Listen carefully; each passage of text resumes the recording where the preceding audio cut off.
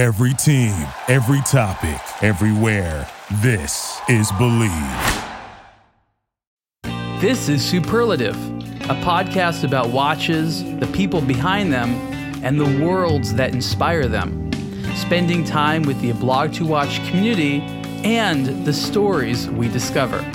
Let's get started. Hey everyone, Ariel Adams here with the Superlative podcast. Today my guest is David Bredan. He is a senior editorial member of the Abtw team, and we're going to talk a little bit about New Year's resolutions, watch collecting New Year's resolutions. We did an article on abtw.com several days prior to the recording of this and just before the end of the year on December 29th, 2021. We basically wrote an article called Our Watch Collecting Resolutions for 2022. And in that article, myself and David and a few other members of the Abtw editorial team discussed our New Year's resolutions. And after that, the community weighed in, and there's something like 80 comments. And I thought, what an interesting topic. So I guess I'll start. David, what are some of your New Year's watch collecting resolutions for 2022? Yeah, hey everyone. Yeah, writing this article was a great opportunity to reflect back on the decisions I've made in 2021 with regards to watch collecting and purchases and sales and stuff.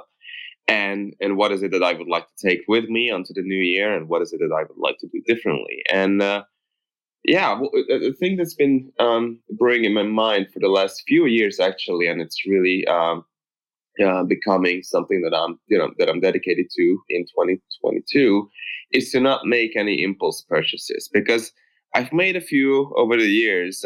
Some, most of them were inexpensive in a way, like G-Shocks and stuff, and very few were more expensive, like the Cheshire Navy Seals diver that I had for like a year or two, which I really liked. And even with impulse purchases, I try to be reasonable and make a safe purchase, in the sense that I would love to be able to recover most of my investment, if at all possible. I'm not looking to make money on it, but it would be great if I didn't lose like thousands on a watch, because that's just the way the math adds up.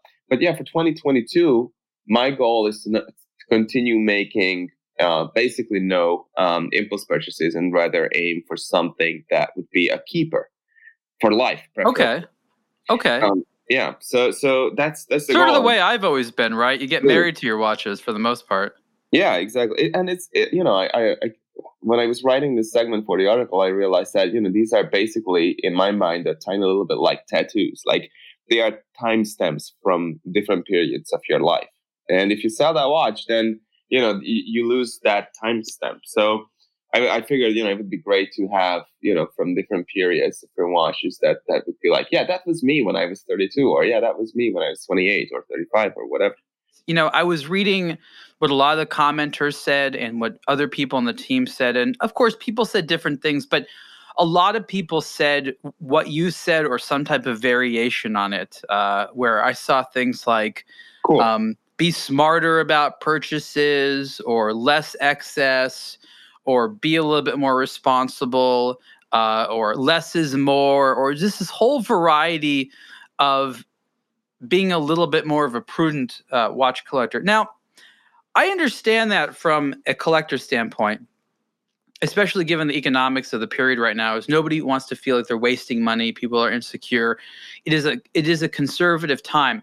But looking at it from a watch industry perspective, this is a dangerous concept, because people making impulse buys on watches is what makes the industry go around, is what essentially pays the bills at Abtw. If people aren't buying watches, people are sitting around being like, I got to get the perfect watch. Like, as well as I do, there's no perfect watch, and there's going to be a watch in the future that comes out that you like, and there's going to be past watches that you think about. Something about buying watches more freely is actually a little bit more beneficial to the hobby. So even though I completely empathize and understand with the consumer, and oftentimes I side with the consumer, can you see how I would feel that trend, if it continues, might be bad for the industry that we work within? Absolutely. I see your point. I think, in a way, I think we are in a very peculiar situation, in the sense that we see thousands, if not tens of thousands of watches during our career here. I mean, over the last 9 years with Abtw, I've seen easily thousands of them. And that means thousands of impulses. And even, for example, one of the ways that I enjoy watches and I get to know watches is through editing my images. Because I zoom in, I crop in, I look at them in incredible detail. Definitely. And in that way, I get to know them in ways that people, they have to come to our website and they have to read all the articles. But obviously not everyone reads every single article that I've written, right? So, but I have seen all those pictures and I have gotten in some way closer to those watches and understood them. And so for that reason, I feel like I don't have to buy it to experience it. And that's a very, very special place to be in some ways. And from a greater consumer perspective, I can totally understand that you have to go out, you have to wear it, you have to experience it for like a year or two, and then, just move on. And, to your point, Ariel, I think something that the industry could be doing better is making it easier for you to get rid of your watch that you've had for like a year or two. Like, the car industry, I think, is doing a much better job, and the watch industry is basically doing nothing when it comes to certified pre-owned and, bigger brands taking back your purchase and, accounting that in and helping you, put that amount towards another purchase from the brand. It's definitely something that is happening slowly, and I'm really glad you brought it up. Yeah. Look, it's something that you and I have talked about, and we've talked about solutions, and I have ideas for that. There's a lot of different ways to get there, but you're right. If people don't have like loads and loads of disposable income and feel that they can buy as many watches as they want without any, like major financial repercussions, the only solution to what we're talking about is you can be conservative in buying because you can offload an unwanted purchase. You don't have to feel as though you are permanently married to every single watch, which is scary financially for a lot of people. And just to sort of respond to what you said at the beginning, you and I are in a special position. We get to handle so many watches. It's a lot easier for us to say, we're only going to buy what we really like because we know what we like because we've seen a lot of stuff. Most people don't have that opportunity and access to wear as many watches as we do and just test stuff out that we really never have to buy. We're just like, okay, I wore it for a few weeks. I do like it, but I'm okay never spending money on it. But I'm really glad I had that opportunity. Most people wouldn't be able to do that. And, if you could trade a watch away in one way or another a little bit more easily, that would be a good solution. So, okay, so let's talk more about the resolutions and things like that. What are some other, New Year's resolutions that you see as being on trend for 2022? Well, something I've seen come up is not feeding the beast of, over retail pricing, which I think is, a natural consequence, having seen, the global sentiment in, when it comes to checking comments on social media and on our site. People are just fed up with it. And, sometimes the temptation is large because there's a piece that you would actually want to own and you've been, out to buy and, you're saving up for. And then the time comes and you would want to reward yourself with that watch. And then you realize that there's basically an eternally long waiting list for that. And then, you still want to reward yourself. So you go and you pay not $6,000 or $7,000, but $12,000 or $15,000 for a watch. And I've seen, that people are just fed up with that system and the way that it works, and they would just take their money elsewhere. But, that's a good resolution because I think that there still is a temptation to go out and pay, whatever you see fit, somewhat over retail for a watch, which, I think it takes a resolution to say, no, I'm not going to pay over retail for anything. So I've said the mantra for more than a year now, maybe 2 years now, friends don't let friends spend more than retail on a watch. This is a bit of a joke, but also, a pretty serious thing. And context is important to understand how we got here. The situation is this. There are certain popular watches and brands. There's mostly certain models. There's, I don't know, not that many of them, 2 dozen, 3 dozen watches really, that are very difficult to get. They trickle into the market and they're gobbled up really fast. And they're often gobbled up by dealers that want to resell them. This happens a lot these days with the internet, where you have some good, often it's fashion or some collectible, which is hot, and someone who's like a scalper will purchase it in order to resell it, of course, for a profit, and therefore multiple products might be sold online at the same time over retail. It's not that people are buying it. Some might be. That's a different discussion. But people are definitely pricing things over retail. And this has hit the watch industry in a really, really big way, where there's a lot of watches out there that are priced at a higher than retail price. These are brand new watches. And the reason that they're asking more than retail is because they can, because it's an unregulated marketplace and they can do whatever they want. But consumers see this and it sort of normalizes it. And the watches are, truthfully, difficult to get at retail for that price. So the dealers know that they have a hot commodity there, and there's this temptation to buy over retail. Some people have. I don't know how much it happens, but I think you and I can agree there's probably been a watch lover out there who has spent a few grand more on that Rolex because he or she has wanted it, even though they wouldn't necessarily admit to their friends that they did so. You know what I mean? Yeah, absolutely. I mean, I'm not putting blame on anyone for spending over. I'm just saying I understand why they would do it, because these are purchases that a lot of us have been planning for years and been aspiring for years when it was a different world. And the time comes, and then you go into the boutique, and then you realize, oh, okay, so this is the new reality now. And here in Budapest, for example, where there's just one Rolex boutique for the entire country. I mean, it's a 9.5 million population country, Hungary, but there still is just one official Rolex boutique in the entire country. And people in November and of course through December were queuing on the streets. There was a literal queue outdoors, outside of the Rolex boutique, basically every single time when I went past it. And I have a few friends in there, and they said, it's been crazy, the demand. There's a line outside of the Rolex store because all the sales positions and all the desks and all the sales staff is occupied indoors, and they have like 4 or 5 positions in there. So there are like 4 or 5 customers can be inside at the same time. They don't even have enough inventory for that. And yet people go there and queue through November and December. And for what? Are they trying things on? Maybe there's a lot of that as well. They want to buy stuff. Well, let's talk about why that might be. And this is another part of people's resolutions that goes back to this concept of wanting to buy for different reasons. Is 2021 and 2020 to a degree, and maybe a big part of 2022, is all about what people are calling the flex watch. And the idea is a watch that allows you to flex.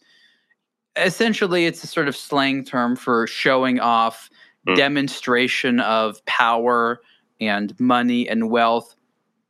And it's not really about liking watches, right? It's more about the flex. And so a watch that signifies this must have been really difficult or expensive to get. Either you're highly connected or important or very, very wealthy.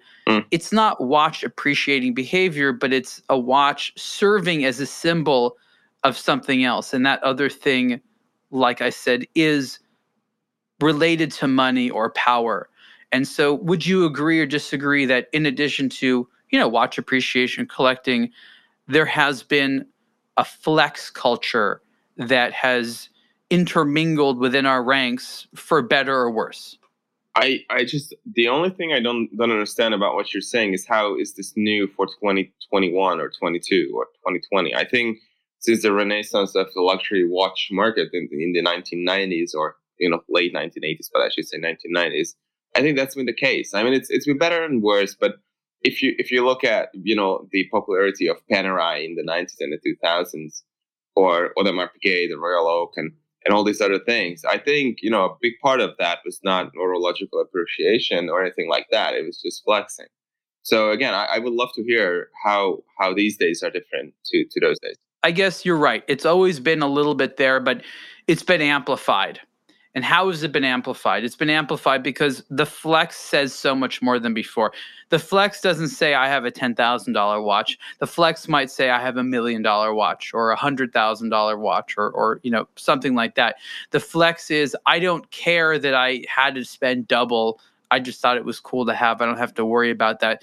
Plus, the flex watches used to be a very small amount of pretty elite timepieces here or there that, pretty much anyone could buy if they wanted to. Now, because of the amplification effect of the internet being able to gobble up all available inventory very, very quickly around the world, you actually have a rarity element, whereas you never really had before. It was like, wow, they had the courage to spend $100,000.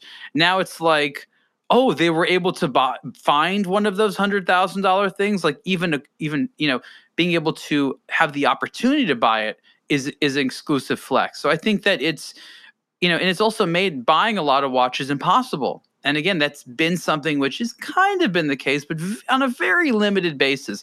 It was very rare that you really just couldn't buy a watch for years and years because it was so popular among people that were flexing with it. So I would say that's how it's different. It's just the magnitude, if you will, that's been going on now. Right. And I would add to that another component of the internet, which is social media. Because right now, you can't really travel to posh places or show off that you are there or here or you have access to these different events and stuff. But you're basically in the confines of your home or your hometown or whatever, but you want to flex. You want to show off that you have connections, you have money to spend.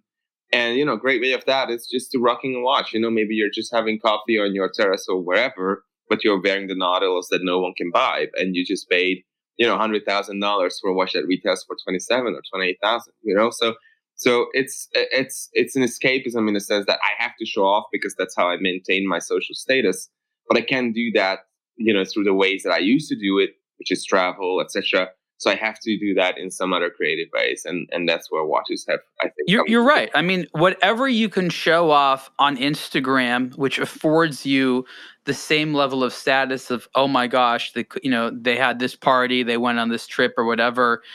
The watch represents that. It's even easier to show off than a car or your home. It's just so much more direct, and I think that's a very, very valid point. And at the same time, I'm looking at the comments right now on the article, and a lot of people are saying, so-and-so, Ben on the team, so-and-so, they had it right when they told everyone that no one cares what you're wearing on your wrist, which, again, and from a different perspective is true, but it's actually the complete opposite of what we're talking about. There are a lot of people who care very much about what's on your wrist, and it means a lot. I think what these people are talking about is in terms of taste. People are open-minded to the fact that you might be wearing something different or out of the ordinary, in the sense that you aren't going to be judged based upon what you're wearing on your wrist. And I think that's really important. Something will be deduced about you. It will be communicated that you have a lot of money if you're wearing a popular, difficult to get Rolex. This we know. But if you're wearing something else, no one's going to be like, oh, do they not have good taste? Because I don't know what that is. So I think that both sides are right, but they're saying different things. What do you think? I think that's a very smart interpretation of what that commenter was saying, because it's not that people don't care. They very much care, but they don't judge. You can wear whatever. It's not a world anymore where, oh, you're wearing this, then I, disapprove of that or whatever. But yeah, you can choose whatever. If you go to a restaurant wearing like a $50 G-Shock, you'll likely, get the same kind of service if you, behave yourself and, you whatever. The way you present yourself sometimes matters more than rocking like a diamond-clad Rolex, So, and being a very unpleasant guest at the same time. So, these things have really changed big time in the sense that, yes, people are less judgmental in terms of what you're wearing. But at the same time, if you do actually choose something that you want people to see and notice, they feel. It's not that they don't care. They totally care. And they will, you can still convey a message with the watch that you're choosing, but you will not be judged. And that sounds like a contradictory statement. But at the same time, the way you explain it to me, just then, I could understand what you were saying. It's just interesting because if you are a casual enthusiast of watches and you read a blog to watch and you look at social media, you're seeing all these opinions that, unless you look deeper, not only contradict one another, but are impossible to all follow at the exact same time. And so if you're just trying to hear what the experts think, you're going to your head's going to explode. I feel so bad. I mean, but we've told people you need to be a really mature watch collector to be on social media and know what to ignore. Wow. right? Yes. Social media is not a good. Yeah. If you want to buy watches based on social media, you will buy watches for social media, not for yourself or for the enjoyment of the watch or whatever. Its purpose will be defined, and its effectiveness in a way, and its value will be defined by social media, not how nice that watch is or how nice it is to wear or what it gives you on a daily basis or whatever.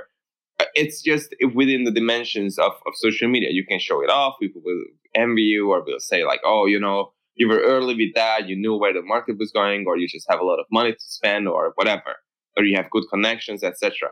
But uh, I understand that we spend more and more time on social media, or at least some of us out there too.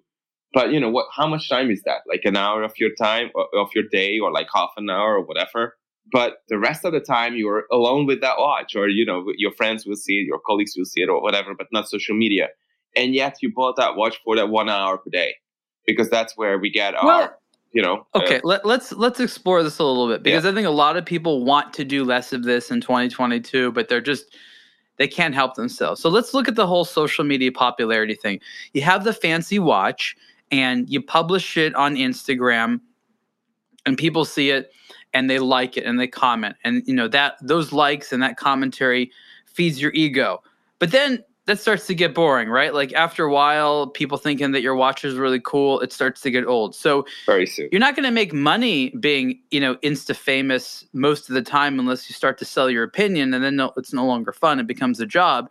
So the question is, if you become Instagram famous and aren't doing it to be like a opinion mercenary influencer, what is the end goal? And the end goal would appear to be real world benefits, invited to real world events and parties and better social life, which right now, currently during the pandemic, really, really doesn't happen. And so what I'm seeing is like a sort of logical ceiling or end of the road, if you will, for these people whose goal is social media popularity. Because again, if they don't want to become an influencer, the only thing they can do with that popularity is translate it into real world popularity, which isn't really available right now. You know what I mean? Yeah. That's a wormhole in itself, social media based purchases. And again, just circling back to where we're coming from here, this still has managed and was powerful enough to in a big way, induce this spike in the pricing of certain luxury watches. No, it's not because they are, a Patek Philippe Nautilus is not $100,000 watch. If you go and look at how much effort goes into a Lange Zeitwerk, and that's just off the top of my head, for like $60K or $70K or $100,000, and you compare that to Nautilus. I'm not saying a Nautilus is a bad watch, but it's not $100,000 watch, and yet here we are, and that's the asking price if you go online. And that's only because if you show off and you have this, it's like I have it and you don't have it, and that's one of the definitions of luxury, that it's limited supply. I get that, but at the same time, it's, in my mind, it's just incredibly dumb to spend $100,000 on something that is basically just a status item. And let's say you like watches, and let's say you're like, oh yeah, but the Nautilus is the best design ever, and it's my favorite watch ever, so I have to go out and I have to have it because I like it so much. I think at the time, you have to expand your horizons a little bit, and you realize that, oh my God, I'm spending this much money on that watch, because the moment when I started to like that watch, it cost $27,000 or $30,000. Or if I'm talking about, let's say, a GMT, it costs like $8,000, but now it's $15,000. So you got to meet me in the middle here as a good capitalist. You got to meet me in the middle. Like, if you take your discussion to a logical end, then you're like, well, we don't need to buy any of this stuff. Like, something about our existence has to facilitate or encourage feel-good purchases. Like, we have to encourage this behavior. Like, there is no watch industry if there aren't feel-good purchases, for one thing. And second, those are the things that make you feel good. Buying something you don't need that just makes you feel good is like a goal. It's like a lifestyle goal, to be able to buy as much stuff that you don't need that just makes you happy, and just to hoard it, as much as you can. Like, not to be crude about it, but that's what a lot of us men want to do, is have disposable income to buy toys. And so what's the middle ground behind, promoting that, but making sure you don't buy the quote unquote wrong toys at the wrong price?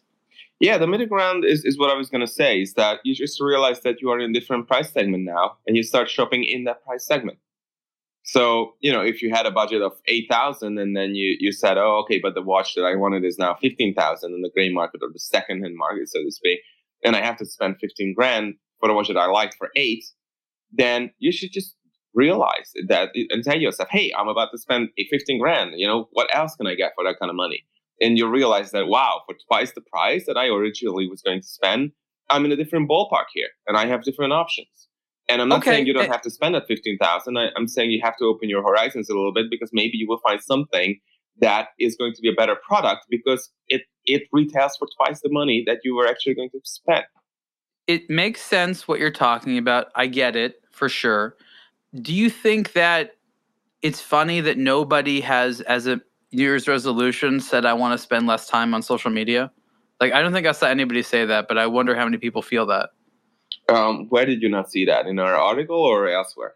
Well, I mean, look, we published this on social media, and we published it, on our site, of course, and in other places. And, people talk about it. No one even joked about, like, well, what I want to do less than 2022 is hear what other people who like watches think. Like, I think it's funny that I didn't actually see anybody say that, even though to a degree, I think some people are sick of it. Maybe it's because people, like other watch collectors, because it's a real friend group. It's kind of we're a strange demographic of people.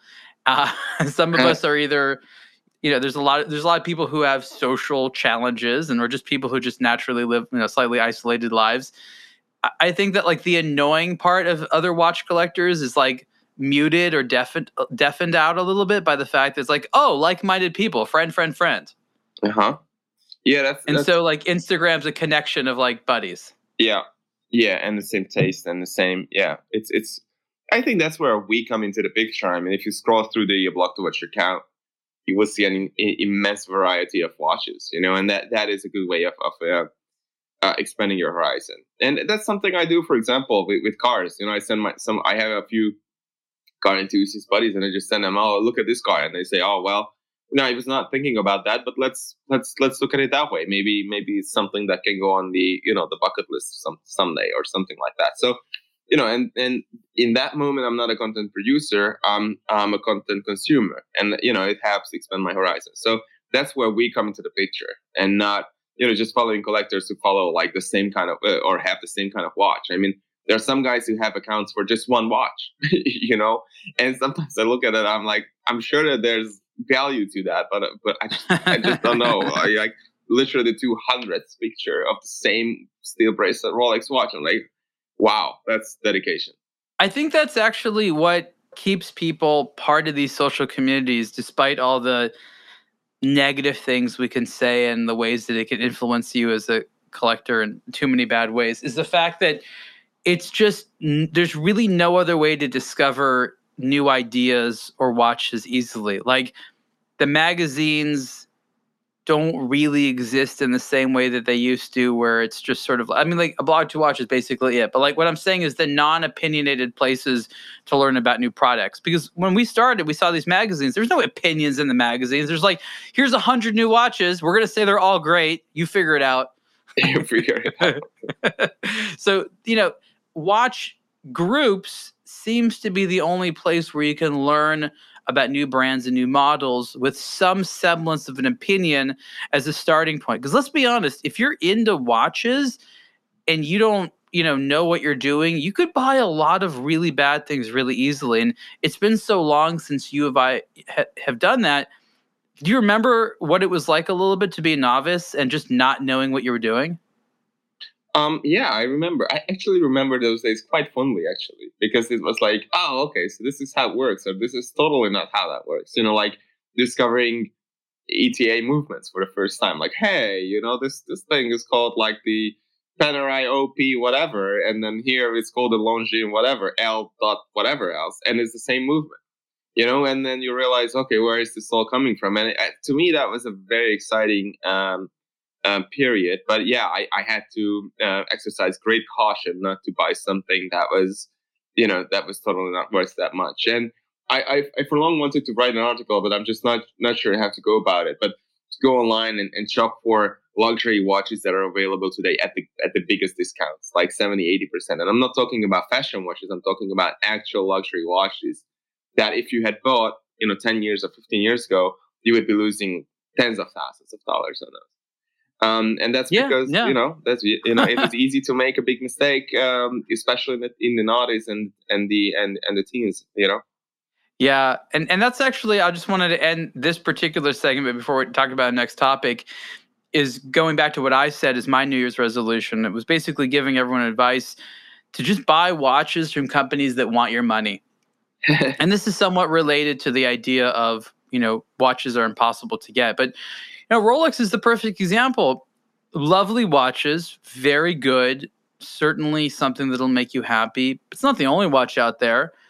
It might be if you're looking to send a particular message. But the bottom line is that Rolex does not appear to want your money very badly, because their sort of like implicit attitude is, thank you so much for your interest, but if you don't want what we have available for you, there's other people that want our products. It's not very, it doesn't make the consumer feel very special, or like it's a big deal that they're spending money over there. It's like you're buying a mid-range meal, like, oh, it's just a meal. Don't fret so much about it. When the Rolex is a big deal. And I've noticed that a lot of people leave in the experience of trying to buy a watch that's difficult feeling bad about themselves. They feel, I'm not good enough. Why don't they sell it to me? And I think this is really dangerous, because when you get a watch, it's all about celebrating your ego. And again, I don't want to say it in an offensive way, but when you buy a timepiece, you reward yourself, you celebrate yourself. It's a selfish, quasi-narcissistic, egotistical act in a safe way. It's not a hostile thing. It's, some people say, how dare you reward yourself with diamonds on your wrist? But at the end of the day, you're celebrating yourself. So I think it's very, very important to remember during the buying process, you should feel good about yourself. If you leave and actually get a watch, but feel bad about yourself, or, leave and don't have a watch and feel bad about yourself, you're going to be like, I guess watches don't make me feel very good. I'm going to go buy something that does. Maybe I'll invest in a motorcycle or something like that, which is basically the same money. Yeah. And I worry about that. I really worry about that. So I say to people, buy from brands or stores or whatever that seem to want your money. That's such a great point. And I think this could be one of the forces that may be able to turn this tide. Because, if people actually ask themselves, like, oh, okay, I just entered this posh boutique and I entered with the hopes of buying a watch that I like. And then I realized that in one way or another, no matter how, courteous they are, and they sit me down and they, whatever, and they speak to me nicely. But at the end of the day, I leave that boutique feeling disappointed or angry or whatever, for whatever reason. Why do people, and this is even in my surroundings, I see people go back there because, I want this. I genuinely want it. But, you left, the last time you left, you were feeling unhappy. Why would you go back there and not go someplace else? You have already worked hard for this money, so you have already struggled to be in a position where you can buy this. Why would you want to extend that struggle into the self-rewarding process? Well, you asked rhetorically, because again, you actually kind of know the reason. Which is? Well, look, so much of the luxury industry is based upon this notion of making someone feel insecure when they're in the maison and saying, I want to be part of this maison. I want to own something. Oh, are you good enough to buy our luxury product? Like, this has kind of like always been a part of it. And it's true that there's a lot of people, no matter how much money they can afford to spend, who get caught up in this game. It's a trick. It's a psychological trick, but they get hooked, and they're trying to prove they're good enough. If someone is inherently insecure, then this trick works really, really well. And the reason the luxury brands like it is because the more someone's hooked to trying to buy it, the less they're focused on the price.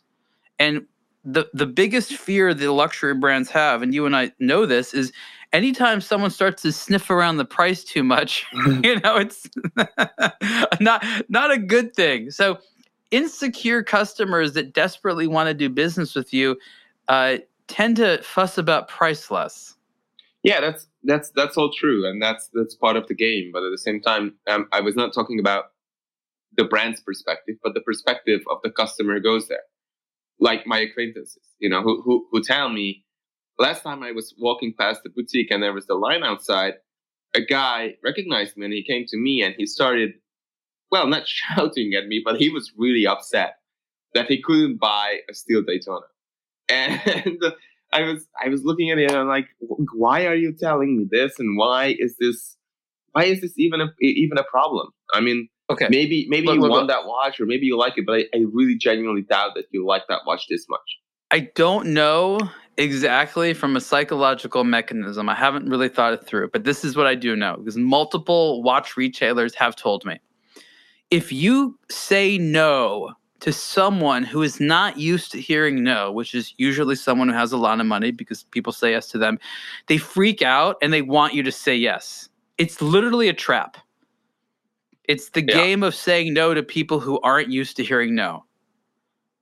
And that's how you hook them. I don't know why it works, but that's what's going on. Yeah, that's to me, that sounds totally reasonable and believable. But why would you want to do that to a person who cannot buy what you're selling because you don't have that in stock? You don't need that guy there in the line because you already have 15 of them. And it's not like you can serve them. Brands like Richard Mille, in a lot of ways, have some of their popularity based upon this concept. Going to someone who can buy anything, and they say, we want to buy this. They're like, no. Patek Philippe does the same thing. I just have to have one. I'm super rich. I get everything I ask for. No. Yeah. It's like the easiest thing in the world. All they need to do is say no. And the other person says, but what do you mean? I want it. Yeah. Yeah, I think that was so funny when I play double. The day when they launched the Nautilus Tiffany & Co. In steel, the last Nautilus or whatever it's called, and it's 170 iterations, and that's just such a random and incredibly low number, right? And it was almost like it was literally like oil on fire in 170. We could make 1,170, but we're making 170. So literally nobody can have one. It's basically. I'm not saying that they were spitting people in the face, but they don't even have to put a number at all. Why even say how many you're making? It's such a game. Why even say it? Yeah. Before we go any further, a quick announcement, and we thought we would tell you, the listeners of the podcast, all about it first. A Blog to Watch is hiring. We are looking for a social media manager to look after all the Instagram, Facebook, comment section on the website, all the social media stuff that you can think of. So if you're interested, get your CV together and any relevant experience and email the boss man himself, Ariel, at ablogtowatch.com. We really look forward to hearing from you. So with that done, it's back to the show. So anyway, what I'm really fascinated by is, again, not the game the brands are playing. It's none of that. It's not the psychology that they are leaning on.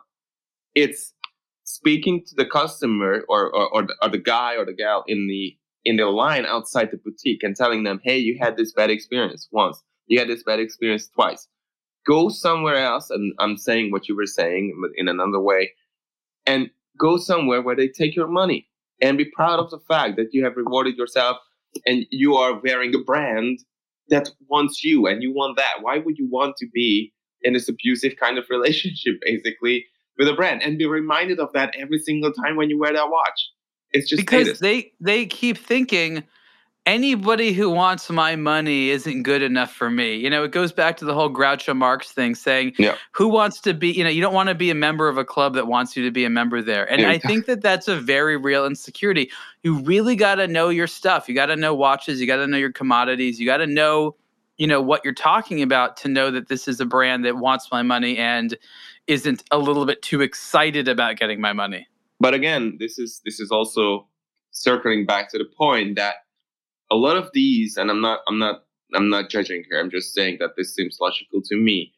A lot of these customers are not buying these products for the product, because if you actually just wanted a really nice watch that was beautifully made, and you could go out and spend that money on so many other watches. It's so difficult these days to buy a bad watch, whatever the price. You can buy an amazing watch for $300 or $3,000 and for $30,000. there are so many amazing and beautifully made watches that are actually available. So if you just wanted a great watch that is beautifully made and has a nice movement and a cool case and novel materials and whatever else, you name it, you can go out and you can get it from brand X, or if it's not brand X, then it's brand Y or whatever. But no, the number of people that know what constitutes a good watch, knows it from the components and the performance or the functionality design, is small. It's like you and I and a few hundred other people around the world. I mean, let's face it, like the average person can't look at a watch and be like, good, bad. They're like, recognize, yes or no. Does it look like something else you know? I mean, there's not that much that they can do to evaluate it unless they really know the topic. Like, you're giving them a bit too much credit, I think. Yeah, I'm not sure about a few hundred. I'm sure that there's like, tens of thousands of people out there who know their watches, but still. It's a joke on sort of how niche it is. Like, it is niche. There are probably only a few hundred people out there that have actually seen the number of watches that we've seen. That's true. Okay? Yeah. And there are definitely thousands of people out there, tens of thousands that know the hobby, know the models, have read the stories and things like that. But, the amount of education required to be like a sophisticated watch, I don't know, aficionado, I guess you could say, connoisseur, whatever word you want to use. It's not insignificant. You can't be like a weekend watch enthusiast. Like, it does not work. There isn't like, know these 10 things and no watches. Like, it's so, I wish it could be that way. It's just not at any way, shape, or form. Yeah, that's very true. Yeah. Yeah. When it boils down to recognize yes or no, then that really narrows down the options. It is true. And that's where marketing comes in, and that's where brand recognition comes in. But yeah. So did you see any missed New Year's resolutions out there? Like anything you think that we could have talked about that was an interesting thing? I really liked what Benjamin wrote actually in the article. That he said that I like to carry forward my aforementioned habit of wearing a different watch every single day. I'm also going to make an effort to wear everything I own, even the weird stuff I bought on eBay a decade ago under questionable circumstances. That's cool, because it is true that I have like 4 or 5 watches laying around that I never wear, and I guess I should. It's a good point. The maybe not quite sober purchase you made late at night online, is that what we're talking about? On a 4.8 eBay, I love that.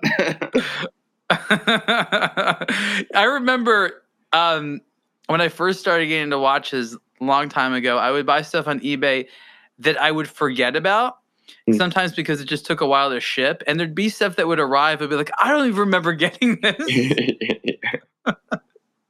That probably still happens to some people out there. And you know what? If you want to do what I did, which was go on eBay and only buy watches under a certain price point. I mean, I was in college. Okay, I was like 20 years old at the time. First getting on to eBay. It was 20. I was 2002. And, I was just buying like inexpensive stuff, and it was a great way to learn. That's almost a better way, in my opinion, than to just look at Instagram and see what people post. There's something actually to be said. Like, you actually make a joke about it, but like just buying random watches, there's something to be said about that as a way to get into the hobby. I'm not sure that would catch on, but that would be great if someone can. Why not though? Why not? Let's say your maximum budget is like $200. Okay, and every couple of weeks you buy something that appeals to you that's under $200. Even if you're just trying to like measure a style, forget if it's like a Rolex Submariner lookalike. Who cares? It's not the real thing, not a replica, just some type of lookalike, if you know what I mean. Just to see if the style matches you. Maybe you'll love it. Maybe you'll hate it. Like, you don't need to spend $10,000, to sample that style. Yeah, I'm not sure about $10,000, but at the same time, I think that's a nice. That's what the Submariner costs. Yeah, that's true. That's true. Yeah, I wouldn't do that. I always find it not funny, but it's kind of weird when you can tell that someone is very young and has no idea about watches and is wearing an expensive watch. And I really genuinely don't want to make this sound condescending, but I feel like I wish that they wouldn't have that watch, because the journey that takes you to that watch and to appreciating how that watch is made and why that watch is like the way it is an exciting journey. And backwards, I don't think it's as much fun.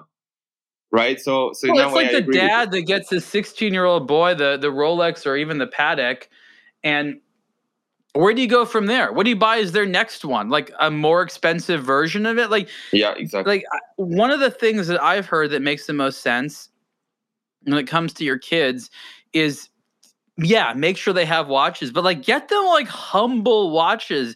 Give them some of your pass-me-downs. Like you have to make sure that the kids like have to chase and do the hunt and start from a relatively low level themselves.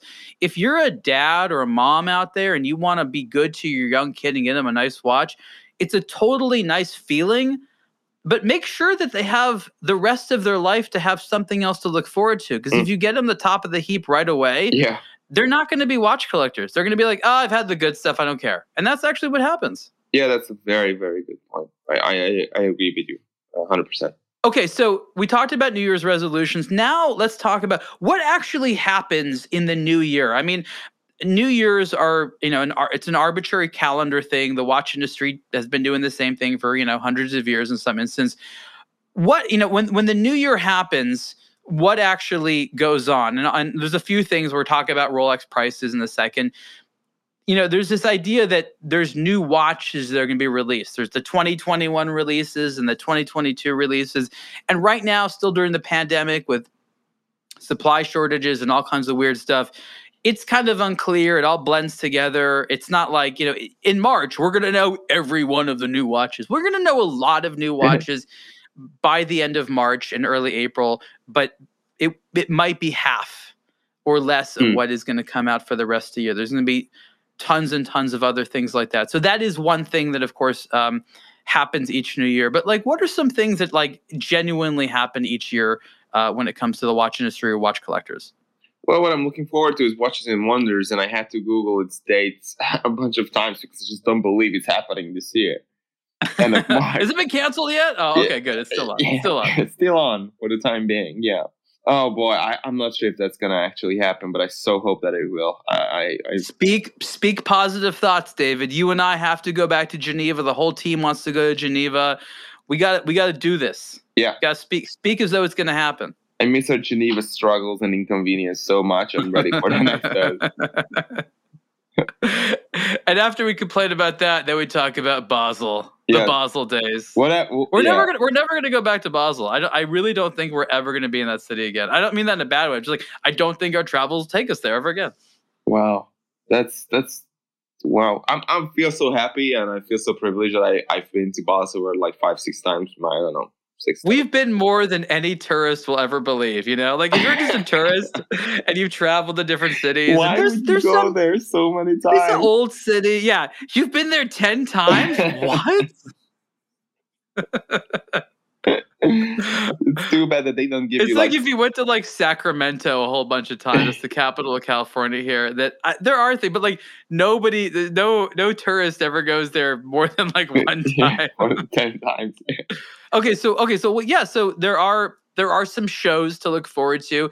There isn't really so much of a consumer element there, but they look forward to it. We have trained the audience to know that, around Basel World Time, a now defunct show, you're going to expect, 50, 100, maybe more new watches, and they get to, it's like new watch week for them. It's like a freaking crazy excited thing, and they get to figure out what they want to buy and look forward to. Yeah. Now it's like, there's going to be some new watches next week, and then the week after that, maybe a few more.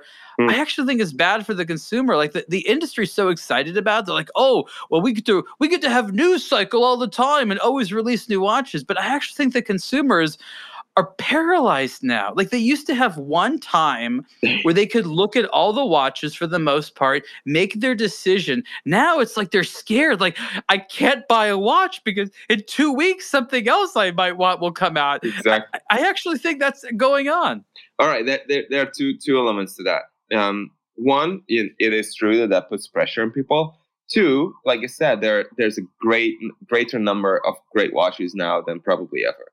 In the sense that, yeah, there's a good chance that in 2 weeks or 3 weeks or a month from now, there will be another great watch. Whereas before, maybe it's just things that are resonating with my taste in watches, but still, that's my sentiment. And just because all these great watches are not dumped on the market or, just in front of us at one time, I would still be burned out. I would just go to Basel or go to Geneva and be like, okay, I've seen 40 different great watches, or 20, let's say 20 great watches. I would still have to choose one because I can only afford one, right? So yeah, sure, it's great to be able to choose from those 20 and not be, pressured by the sentiment that next week will come the 19th and the 18th and the whatever great watch, right? So that's true. And what I wanted to also say is that these events like Geneva, like Watches and Wonders and Miles Award, to me, I think they are important for the industry. It's a celebration of the industry. All the brands are there. It's like it's high emotions. It's a high concentration of watches in the watch industry, and it's I think that's important. It's important for the car world, for the tech world, even. So yeah, I do miss that for that reason. I'm gonna do at Watches and Wonders sort of what we did at Dubai Watch Week 2021, which was do a bunch of recordings of interviews for some podcasts. Some of which we've already released. Maybe all of them will be released by the time people listen to this episode. It's a lot of content out there, but I think that should be one of the ways that we record the journey, because we've always wanted to take the audience there. And video is one way of doing it, but it's not like we can wear like a webcam on our head. They certainly don't have the internet access for that. So if we go ahead and do, I think, more podcast style, we can bring people with us. I think that's one of my resolutions for the year, is to make more content that allows people to truly experience what we're experiencing, to very much live a sympathetic existence with what we're doing to cover watches. Because I think that so much of our journey and what we have to do isn't really clear. And, oh, hey, here's a hands-on of a watch. Like, how do we get there? What do we have to do to shoot the watch and things like that? Who are we talking to that was showing us the watch? Anyways, I think that's going to be a really exciting thing to do at Watches and Wonders. That would be very cool and something to look forward to for sure.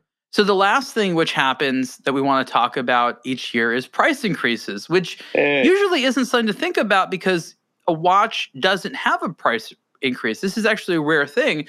What I mean by that is a watch comes out, and it's only produced for so many years that there isn't a normal opportunity for a watch company to say, let's increase the price by, I don't know, a little bit of money, a few percentage points, $100 or $200. But it does happen from time to time with watches that are produced on, a regular basis. And Rolex, in addition to Patek Philippe and Omega and things like that, are the companies that do institute price increases with models that, they came out, for example, at $8,000, and next month they are, in the new year they're going to be $8,200. This does happen, and it happens in funny ways that don't always make sense. Oftentimes, consumers feel that brands raise the prices at the least opportune times, and the brands increase prices when they think they can get away with it. And Rolex didn't do a total catalog price increase, to my knowledge, but they did institute a relatively hefty price increase for 2022 on some models. Davis, tell us more details. Yeah, so there was this nice collection of the different price increases by Watch It Official on Instagram, and it's just a nice little chart that I'm looking at right now, and I will go through on the other models and write my own take on this. But basically, the takeaway is that a lot of the very popular steel models had a price increase between 10 and 11%, which is, a big chunk of money, on the Deep Sea, the Daytona, the Milgauss, the Explorer, the Submariner, the Explorer 2, and the GMT Master 2. They all had, 10, 11% price increases. I guess that's a big deal. Yeah. Like that is more than inflation. Rolex does increase prices and things like that. That's a pretty hefty amount. Do you think people are surprised, shocked, just given the fact that Rolex has been so popular? I don't think they are. I don't think they need to be.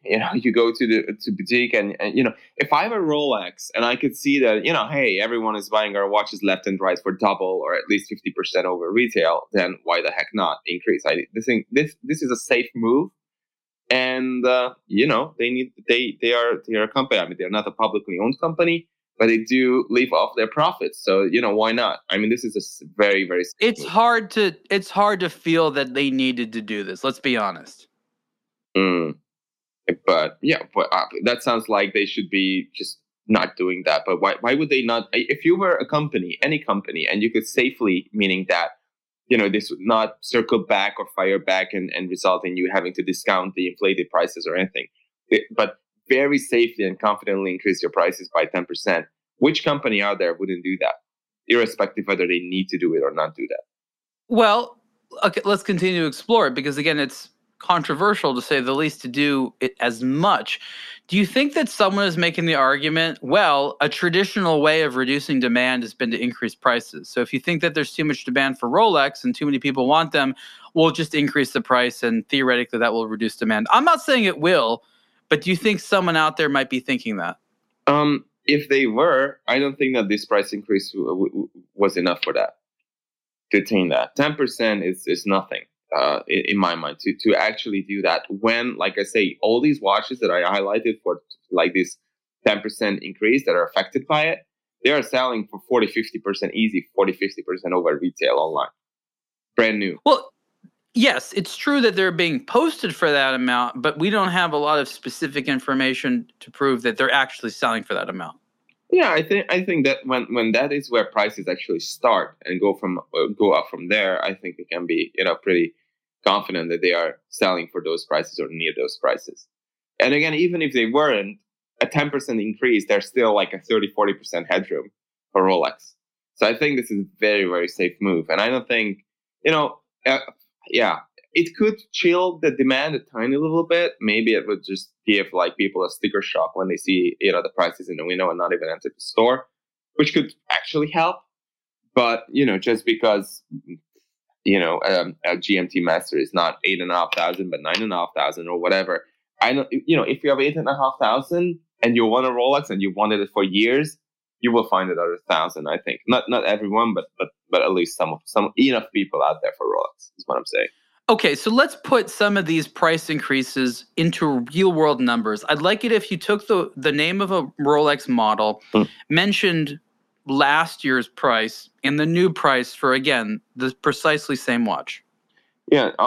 So here the currency is pounds and British pounds, but I will do my own research in dollars. But it's like 7,500 pounds for a GMT Master 2, the Pepsi BLRO, and it goes to 8,400. So 7,500, 8,400. So that's 11.3%.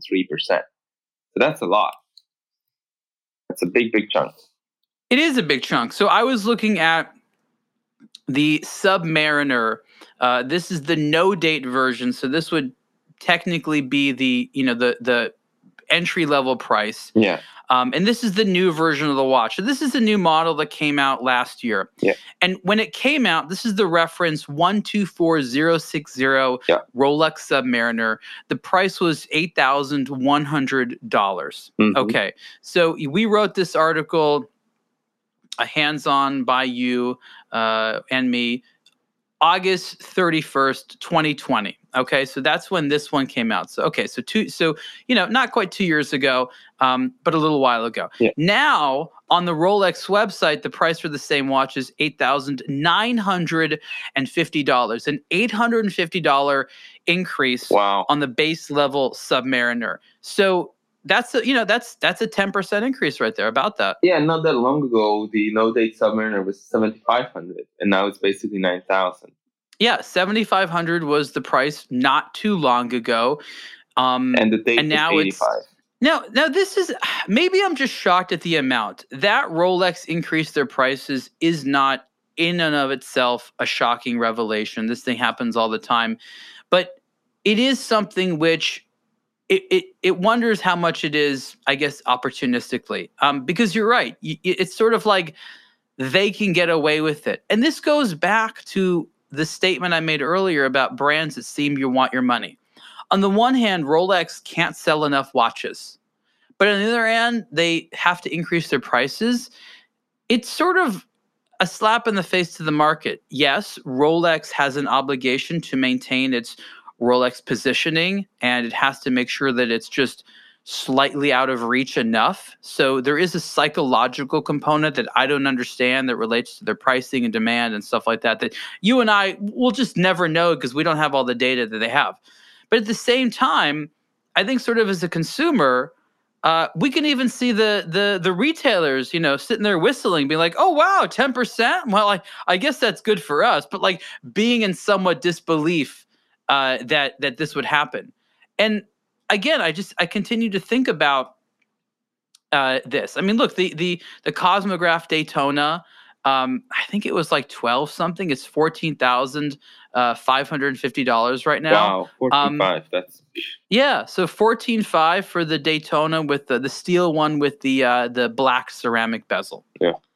Okay. I don't remember the last price point, but I think it was significantly under that. That's $1,000 increase And at least. what if I told you it's the same amount in euros, 14,400 euros for that watch? Interesting. So it's actually more expensive to buy that watch in Europe than America. Yeah, it's always been like that, but it's shocking to see that. It's because of the stupendously high VATs here, but yeah, it's still the Oyster Perpetual 41. Now the price is $6,150. I want to say it was about $5,500, maybe $5,400, maybe $5,600. In the UK, that's listed at a 3.2% increase. So for some reason there, it was in that the OP41 is listed at only 3.2%. But who knows? Yeah. Okay. Let me see. It's interesting to see this. Again, Rolex doesn't send out a press release, right? They're not like, "Hey, everyone, we just want you to know about our new price increases." Like, this is, I don't want to say secret information, but it's definitely information that, we have to hunt for. Like, we knew it was coming. We heard about Rolex price increases, a little while ago. No one necessarily shares what they're going to be. And now that we sort of see it, we have to sort of go on the website and check or look at some of these charts that some people make. But this is just one of those things that happens each year. And so if you are deciding your watch purchases for the year, or you're a collector and you have a certain budget, and maybe the watch you wanted is out of your budget, and what do you do if you were on a waiting list and you thought you were buying it at one price and now it's a different price? I'm just saying that a price increase, in addition to things like upsetting some people, it has a lot of interesting ramifications, especially at prices like 10%. Yeah, I find it kind of ridiculous the way this industry operates. Like, if you go and buy a car and you put your name and some money down on it, and they deliver it next year, you're still paying the contractual amount, right? It's not like, oh, we just raised prices, sorry. You actually have a contract. But here it's like this shady waiting list where you don't know where you are, and nobody cares where you are. You will get it when they want to give it to you, and then that's it. It's not like you can keep track of it. It's not like we will be manufacturing your watch in April next year, like with cars. Like, we have an allocation for this and that date, and you can configure your car, and then we will deliver it to you afterwards. No, here it's like you just have to wait, sit around and wait, and that's very hostile to me as far as I'm concerned. It can be, and I think it's an important thing to talk about, because usually when it talks about the hobby, people want to be positive. And they want to talk about, the fun of it and wearing the watches and all the cool things they'll do when they have it. But the reality is there's been a lot of frustration over the last year in buying a watch.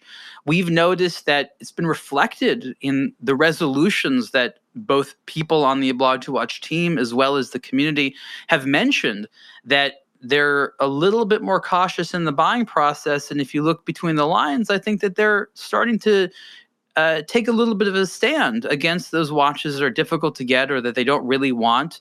When someone says, I want to be more conservative with my purchases, maybe what they're saying, in fact, I think what a lot of them are saying is, we don't want to succumb to the hype machine. We want to buy watches that we like, not buy watches that we're told to like, because that doesn't lead to a lot of happiness. And that's interesting. So it's interesting to look at the resolutions, not just as a reflection of what's on people's minds, but as a reflection of what people experienced in the year before and things that people don't want to experience in 2022. I recommend that everyone listening go and look at the article on the Abtw Watch website, which is our watch collecting resolutions for 2022 from December 29th, 2021. David, thank you so much for joining me on this episode of the Superlative Podcast. Thank you, and don't succumb to the hype machine. Okay, bye everyone. Thank you for listening to another episode of the Superlative Podcast. Support the show by subscribing and rating it on your preferred podcast platform. For questions, comments, and ideas, please email the show at superlative@abtw.com. For the latest in watch news, reviews, and culture, visit abtw.com.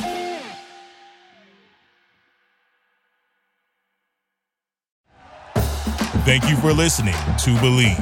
You can show support to your host by subscribing to the show and giving us a 5-star rating on your preferred platform. Check us out at Believe.com and search for BLEAV on YouTube.